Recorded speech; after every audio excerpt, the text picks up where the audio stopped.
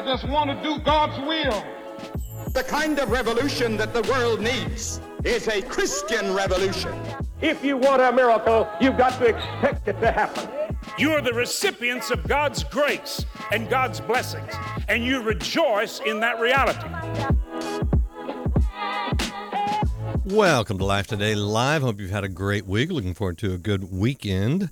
But we're going to hit something that is a sticking place for a lot of people, and that is loss. And life can be wonderful. I mean, I'm grateful for all the wonderful things in life, but there are things that we lose. It may be a job, it may be something more serious, like a loved one. It may be a marriage, whatever it is.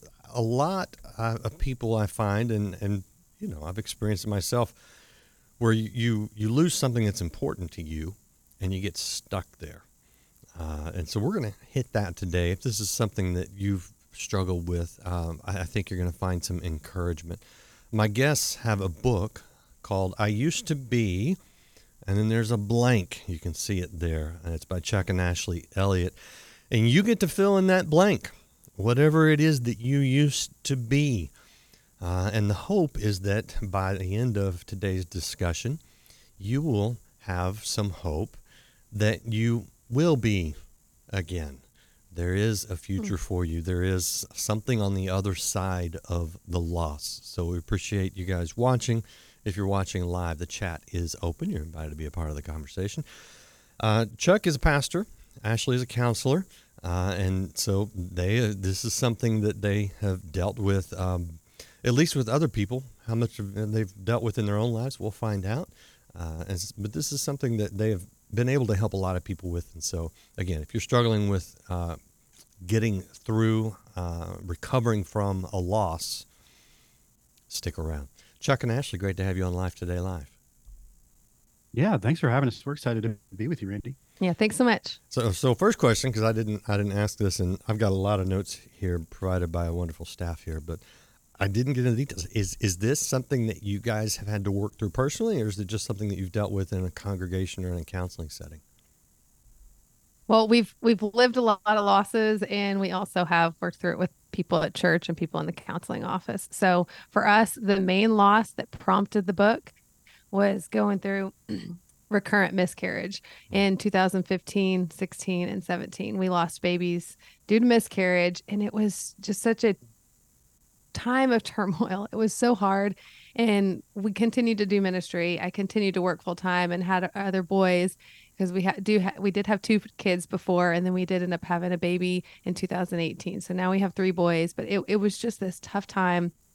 Thankfully, God did bring us through it, but it was with a lot of struggle. Go ahead, Chuck. Yeah, so that was something that helped us to develop a lot of the content. But as we were doing this, we were seeing how other people struggled in similar ways with grief and loss. We found that it really shook people's identity. So like the title of the book, used to be blank. So if you used to be married and not being married anymore, whether that's because your spouse passes away or through divorce. And we saw how this content, because of loss, it was really resonating with people. And we experienced multiple losses. We talk about that in the book. Also had a break in trust before Ashley and I were married. Ashley found some inappropriate images actually on my computer before we got married. And that was a major break in trust and something that we had to work through. And so just realizing that we grieve the loss of what the relationship could have been because of a break in trust. So there's lots of different angles to the ways that it shakes our relationships and our identity. Yeah, for us during this time, we had abstained from sex for marriage. We had saved ourselves for each other, and it was so difficult. We had, kept redefining our boundaries. Like, Lord, we want to be faithful to each other. We were doing ministry together, and it was devastating to me. And I still recall, even through the miscarriages, that I am not sure that the death of my child was as difficult. It at least was equal to the loss of trust that I had with the relationship with Chuck. And so it was devastating. And it wasn't until we went through the miscarriage and started really thinking about the word grief as it affects our relationships, and that I began to realize it did affect my identity, and it affected our relationship in a similar way. The miscarriage affected our relationship in a similar way to where that pornography did. And so loss can come in a lot of different ways. I lost a boss that died suddenly in a car accident, and we've lost other people in our lives. And throughout the book, we talk about a lot of different large and small losses, and it just greatly affects who we are and how we feel about ourselves, our confidence in the Lord as well. So when you hit those times, what were some of the questions maybe that kind of came up that you maybe didn't have an answer to, that caused some of the unsettling? What was going through your mind? Mm-hmm. I think we questioned and said, all right, who are we now? Who are we now? What does that mean for our identity? If you're hoping for something to happen in the future and then you realize that's not going to happen, that can shake who you are. We also had the question of like, God, like we believe in you. We know that you're close to people when they're hurting, but we didn't always feel God close to us. So some of the things that we believed were going to happen, whether they be in the practical sense or in the spiritual sense, we had some like unmet expectations. Yeah, we defined a term called spiritual dissonance. So dissonance is when we have two conflicting thoughts. And so spiritual dissonance is when we have two conflicting thoughts about God. So before we had gone through this major loss of these babies, I believed that the Lord was near to the brokenhearted. And even with the loss of trust, I felt like God was more near in that moment than I had in others. And so I felt like it was confusing. Like when there was sin in the camp, the Lord was near, but whenever neither of us had done anything wrong, I mean, obviously we'd sinned, we're people, but we had repented of everything we'd done wrong. We were seeking him, we were doing ministry, and yet God felt distant. And so this was dissonant for us. But we continued to go to the Lord. We continued to go to scripture, and we saw that Job, we want to be like him. We don't want to be like his wife. She said, curse God and die. We want to be more like Job. And so we see at the end of his story that though he has some silence from God, God showed up. And God was faithful in the end. And so I took strength from that story. And then I look at Jesus, and like Jesus had the moment where he said, Lord, where are you? You've forsaken me. Why have you forsaken me? And so I know that God was with Jesus still, even though Jesus felt abandoned. And I mean, we could get into the theological debate of the separation, but God's everywhere still. And so God still loved Jesus just as much. And if that's the case for Jesus, if that's the case for Job, if that's the case for David and other people in scripture, we can believe that God is still there for us, even when we don't see him. And so in time, that really strengthened my faith. But again, I don't just tell that to someone who's grieving like they say they have, I'm like, well, the Lord's still near to you. Even, I think it's easier to tell my story. Like, this is what happened. I know it sounds prettier in a 2-minute piece than it does walking through it for 3 years. Absolutely.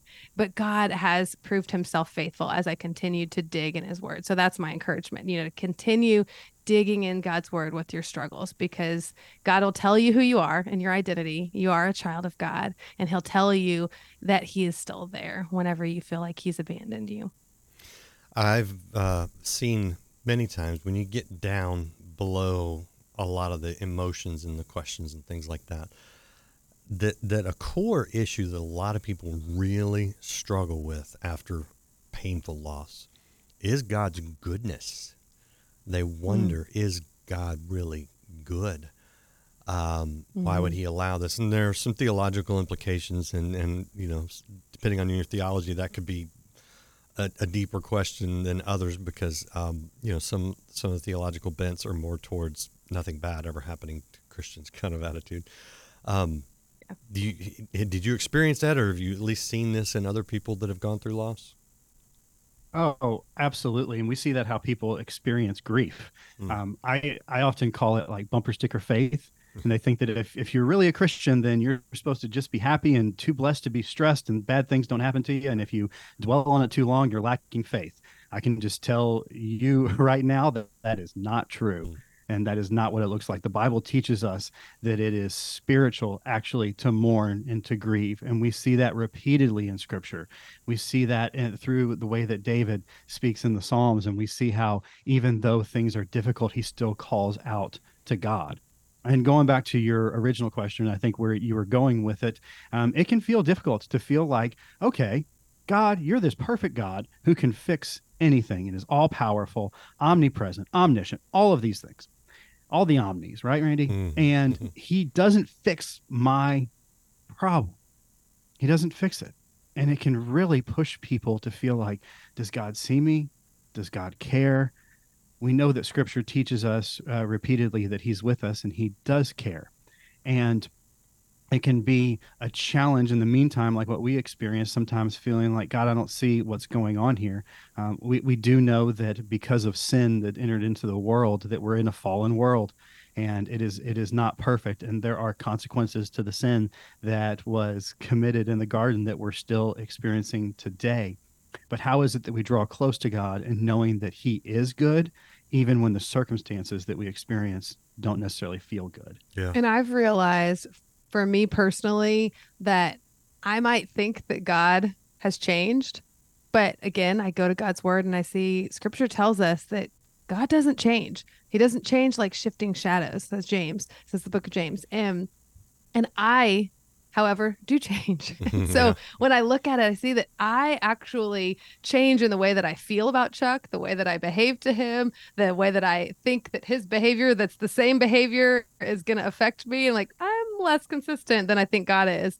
So I started to dig a little bit and realize, okay, God's not changing. So maybe it's me. And so I started studying that a little bit. And I realized I think about Chuck kind of similarly to the way that I think about God. Whenever I really feel upset, I'm like, why do you let bad things happen? God, do you care about me? That question of like, do you care about me? When I'm also hurting in just general life, I wonder sometimes, does Chuck care about me? So when I get in a negative space, I have patterns, and it's not just to God that I have these questions, that maybe you have some different questions that you ask, but maybe you ask them to the people in your life, your support system, and you ask God similar questions. And so I think there's some personality bent, some unmet needs that go along in us, but then there's also the human norm, right? Our norm is to feel, when we aren't getting support, to dislike it, to not like, to want to cry out or beg or ask God to do something different. And I think that's normal, but I think it's also okay to acknowledge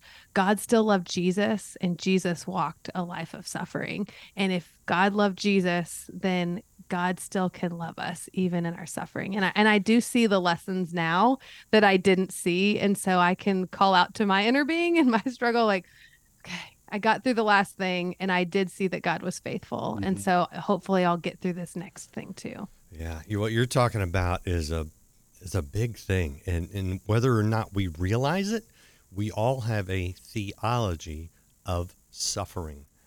And I think it's healthy to work through the questions before the suffering hits, because it can be very difficult. When it does, you're better prepared for it. Here's an interesting question, because a few years ago, I was in an accident. I broke my face, my nose, cheeks, and upper jaw. I had to have surgery, and they put in a bunch of titanium little plates in my face. So I've got, an interesting x-ray these days. And someone came into the hospital room and said, do you think God's trying to tell you something? And I'm like, I literally went, if he is, I'm listening. It's like, yeah. And then someone else came in and said, man, stuff happens. It's life. It's the world we live in. Stuff, accidents happen. Don't read too much into it. I mean, if God's trying to tell you something, listen always. But it doesn't take breaking your face to hear God, right? Did any of that come up in your losses, especially with like a miscarriage? Did you, were you like, is this, it's like the disciples, who sinned? Was it me or someone else, or is it just this world, that there will be trouble in the world? There is suffering in the world. Did you have to work through that? No, Randy, I went to both ends of that, and I felt like, okay, it's a fallen world. Things like this happen. And I would almost go too far in that direction to feel like it's almost like what God would say to me. So let me back up a little bit. So when we experienced the miscarriages, I had moments that I felt like if God were going to say something to me in that moment, he'd be like, Bad things happen. It's a fallen world. Almost in a dismissive, less compassionate type of way. And even if it is true that because of sin in the world, there are consequences and things that happen, and there are accidents that happen, and everything isn't a spiritual revelation to something, it doesn't mean that God isn't with us and he's not compassionate. And I have some of those little light bulbs that come in my mind, because we have our 3 boys, and when I'm with one of them and something difficult happens, or even something difficult's going to happen, and I don't necessarily take that struggle away from them, it doesn't mean that I don't love them. Right. And I'm not with them, and I don't see them, and I don't hurt, and I don't want to cry when they're crying, and I'm not in that. So if I were a father to my boys, that whenever something was difficult going on in their life, it was like, yeah, life's hard, and I just walk out the door. Yeah. It doesn't mean that my intervention in removing the hard changes necessarily, but the way that I connect with them, that is something different, and that's understanding the heart of the Father. And as Ashley was talking about it, in the way that she felt like things were being revealed to her through Scripture as she studied these different individuals, she saw how the heart of the Father was still pointed and inclined to his children, even though he didn't intervene in the ways that we may want him to intervene. And going back to the spiritual comments that people said to you. Oh, yeah. Oh, man. People said some really wonky theological things, like maybe the Lord needed an angel. And I'm I'm not sure that's what happens. No, I'm just not. No. But if you really got pregnant so God could have another angel just to take him. Yeah. But if you dissect that, because that's my personality and why I became a counselor, because I analyze things. But I'm like, okay, so the Lord allowed me to have a baby and then killed it and then took it and turned it into an angel. That's I don't know that that's how God works. But I do think if I try to, in my most stable state, look at the comments that people said, I really do feel like people are trying to have a spiritual answer. Yeah. They're not very spiritual sometimes, and they feel like they need to have a spiritual answer. So they say something that is off, and then we beat ourselves up if we're not stable enough or if we're not solid enough in our theology. So I like what you said, have the theology of grief before you go through a loss, because then you have that rooted system to go back to. I knew that this was going to happen at some point, and I am prepared for it. Well, and Randy, can I ask you, how did you manage those comments? So you were in the hospital and you had somebody say something, God's trying to show you something, and then you had someone else come in and say, yes, bad things happen. What was your process of processing that mentally? Oh, how did you handle it? Wait, who's doing the interview here? Come on, man. No, I'm curious, because I think it's a great example. The fact that you're vulnerable in that way, and I think it's a great example of how we have to process through losses that may feel like a grief that is less common. So literally, what I did is I said, "Okay, God, if you are trying to tell me something, I truly want to hear. I want to listen." And when I didn't hear anything, like correction is what you're looking for typically, or warning or whatever, I went, okay, I'll just rest in that it was an accident, and praise God for the doctors to put my face back together, and I will be more careful in the future,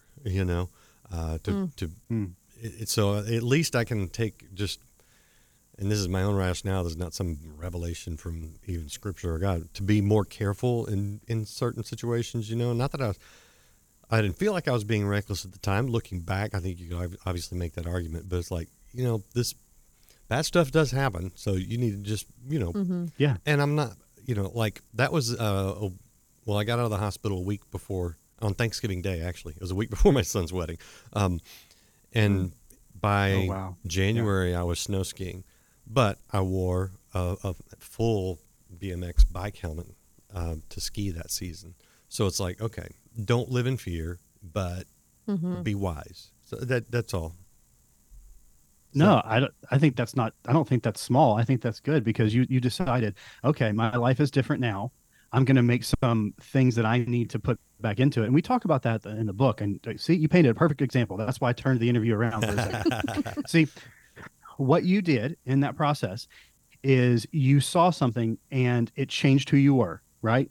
That changed you. That was a significant moment in your life. And what you did is you said, okay, what do I need to do to continue moving forward? Well, I know that I want to have adventure. I want to have fun in my life. What's it look like for me to do those dangerous things carefully? Mm-hmm. And then you said, okay, it's going to look different. I'm going to have a helmet on, but I'm still going to bring the things into my life. But unfortunately, what we see with a lot of people is when they lose somebody or something that they love, they pull so far away from it that they lose what they loved. So if you were in a long-term relationship, a marriage, a friendship, a job, you fill in the blank. Sometimes people will withdraw emotionally and relationally from the next opportunity to have a relationship because the previous one ended. So I think that using the helmet when you get back on the slopes is a really good example of that. I love that. I also think that people, if they don't isolate from the whole world, they'll emotionally isolate. And so we've seen that people, they just don't become like, I don't feel like myself anymore. I used to want to be social. I don't want to be social anymore. And it comes from an instability. Like grief has a way of like clothing us with just difficulty when we look in the mirror. When we go to work, we're not our full self. When we are with our kids, we have a low frustration tolerance. We have all these things. And so we're like, I'm just going to protect everybody. I'm going to stay home. Or I'm going to go, but I'm just going to be guarded. And so I navigated more toward the, like, I went, but I just emotionally isolated. I didn't tell as much about myself because I wasn't available emotionally to like let myself out, or I didn't feel safe. And so I think normalizing some of that, like that's kind of what happens with grief, but we need our support system. We need God. So let's not pull away from God. Let's not pull away from our friends and family. Let's just find the safe people. Let's build stability so that we can get back to being who God's called us to be, an adventurer, someone who can work hard, whatever it is that is part of our identity. A friend, a leader, whatever that is. Yeah. Good. Okay, good. We're getting into solutions now, walking out of it. And I want to follow up with that. But real quickly, I want to show people again the book. This is I Used to Be by Chuck and Ashley Elliott. And if you want to go to their website, it is chuckandashley.com. Looks just like that. It's got their faces right there so you know you're in the right place. And I don't know, there's a lot of other Chuck and Ashleys out there. It's a good thing. So if someone is watching and they're like, okay, yeah, I've been through painful loss, whether it's physical or emotional, relational, even spiritual. They feel like they used to have a relationship with God and something happened and they don't anymore, where is sort of the beginning place to start to get out of that darkness, get towards the light? And I know you're not going to give me some of the pat answers that they've probably heard where people try to be spiritual because they really don't know what to say. Where do you begin? Yeah. We start by giving people permission to go there, to think about it, to name what they lost. And then we use some biblical mental health tools. And so we unpack a theory that I developed about relationships and our communication. And basically, in a nutshell, that we get in this negative space when we have unmet expectations, and we teach people how to make a manual reset, how to become aware that they're in a negative space and understand some techniques. First, prayer. We don't often pray when we're in a dark space unless we're really upset with someone else. When we have our shame, we kind of hide like Adam and Eve did. And so we give some tools, some techniques to build stability. We do coping mechanisms, exercise, and different things to help people build awareness to themselves and then continue to go to God and go to scripture throughout the book. I really like that you pointed out, like, we give permission to people to go there, because something that we do in the book is we ask people to name what it is that they're grieving really specifically, because we can say, well, I'm just kind of feeling upset right now, or I'm feeling lonely. But if you say, I miss being Matthew's wife, if you really say what it is, I miss having somebody to go to dinner with me on Saturday night and then go to a movie. If we help people to actually name it, because we can just withdraw from doing it, because, man, probably somebody listening to that, they could just think about how specific it is and how painful it is, like you're touching a wound. Yeah, but in giving people permission to do that and addressing the wound and looking right at it, that's how we can begin to give treatment to it, instead of just avoiding all around it. And we don't do this just to get people to, we don't want you to feel extra sad because that's what we do in our grief work. No. We know that when you go there and work on it, it's going to make you more healthy. And we're not telling you to forget about it. We're not also telling you not to dwell on it more than what it is that's appropriate. What's the appropriate amount to process it, and then take steps? Yeah, I know the answer, but I'm going to sort of ask it anyway, given that you're a pastor and you're a counselor. It seems like sometimes when we were like, God, where are you? God has a pattern in Scripture, and you can, all through it, of working through people. And so sometimes, a lot of times, I think we find God by going to godly people. I guess you can probably, some loss you can work through on your own, yeah, but the ones where you're stuck, how important is it to talk to somebody about it? Oh my goodness, it's so important. And just being a community, you set yourself up to have relationship and to feel seen. It can also be painful if you feel like you're not seen. Let me give you an example. After one of our miscarriages, we were at a family dinner. Ashley has a real big family, tons of them, lots of energy. I love it. It's a lot of fun. Okay. But we were there shortly after one of our miscarriages, and people were at the other end of the island, like a big island where you have chairs sitting around it in the kitchen, one of those kitchens, right?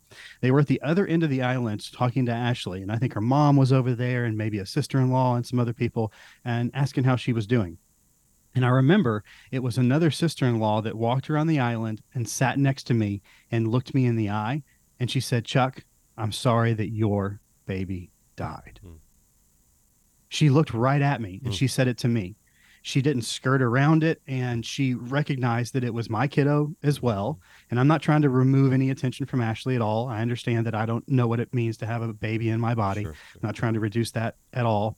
But feeling seen, and I often think about if we would have just stayed home, if we would have just withdrawn, and we would have had a cultural, family, societal excuse that would be completely acceptable for most people for us to withdraw and stay home. If we would have done that, I would have not had the opportunity to receive from her what she gave me. And that's a small example of how it is that we need to do these things in community. And we often think that people don't care, so we don't give them an opportunity to care. Yeah. But it is the thing that you're more likely to regret if you withdraw and don't give people the opportunity to care about you. That's big. That's really big, I think. And it's easy to, you're right. Those are the moments where you feel like I have every right to pull back. Everybody will understand. Oh, for sure. But I think we do it to our own detriment a lot of times. Last question for you. And another thing I found a lot, and it's kind of, I said to someone, you're not that special one time, because we think, I'm glad that worked for them. God loves them, but all this stuff, it just doesn't work for me. And I want to go, you're not that special. I mean, you know what I mean? What hope should someone have that they can come out of that blank where that loss is? I've seen a lot of people come around the bend, come out of it, get the oxygen mask to their face, and be able to then give oxygen to someone else, whatever analogy you want to use. And yet I and Chuck, we still feel it occasionally. When we get in the midst of a loss, we feel like it's never going to end. And that's a sign that we're in a negative space. When we feel out of options, when we feel hopeless, when we want to hit the easy button or the exit button, it's a sign that we're in a negative space. And if we learn to recognize this is what my negative space looks like, it isn't God honoring. It makes sense because there's unmet needs, but I've got to bring God into it so that I can see a little bit more clearly, and then pull back and like, Lord, help me. Go to scripture, memorize scripture, write it on your heart so the Lord can bring it to you. And then you will be able to find your stride. And even in my work with people who are grieving, it isn't this day 1 is hard, day 2 is easier, day 3 is better, and day 4 you're done. It is this back and forth process where you get better and then you're triggered. And we can work through the triggers, but just because we talk about it in a counseling session doesn't mean, never triggered by that again. And so it's okay to acknowledge that it's slow, it's hard, but it's meaningful. You loved someone, you loved something, and you cared. And God wants us to care deeply, because that is one of the most meaningful things in life, whenever we feel so cared about by someone else. And that's why we get upset with God, because we we are going through this grief, and then we're like, God, don't you care about me? And so I think it's normal that we feel that way, but God doesn't want us to stay there. And so I do believe there is so much hope. And then there's also so many people who are hurting. And so if we get better, we can help other people too. And I believe that is the picture that God wants for us, that we are rooted in Christ. And so we're able to bring people to God, to the water that he does offer. Good insight. If you're watching and you feel stuck in your loss, let this conversation just be the beginning of your healing. And like Ashley said, that it is a process, and it's okay. And God's in the process. That's what you need to know. You aren't abandoned. You aren't alone. You aren't unseen. Good. He is with you, and he wants to walk with you out of that darkness, through that valley. But there is light. There's only a shadow when there's a light on the other side. So there is hope out there for you. Chuck and Ashley, thank you again. Appreciate both of you being here. Oh, thank you so much. It's an honor. Thanks. Appreciate you guys watching. If you know someone that is struggling, gently hit that share button and say, hey, look, I want to offer you a little hope and encouragement today. So check that out. And if you want to follow up with Chuck and Ashley Elliott's resource, it is I Used to Be, and their website there, chuckandashley.com. Appreciate you guys watching. Have a great weekend. We'll see you again next time on Life Today Live.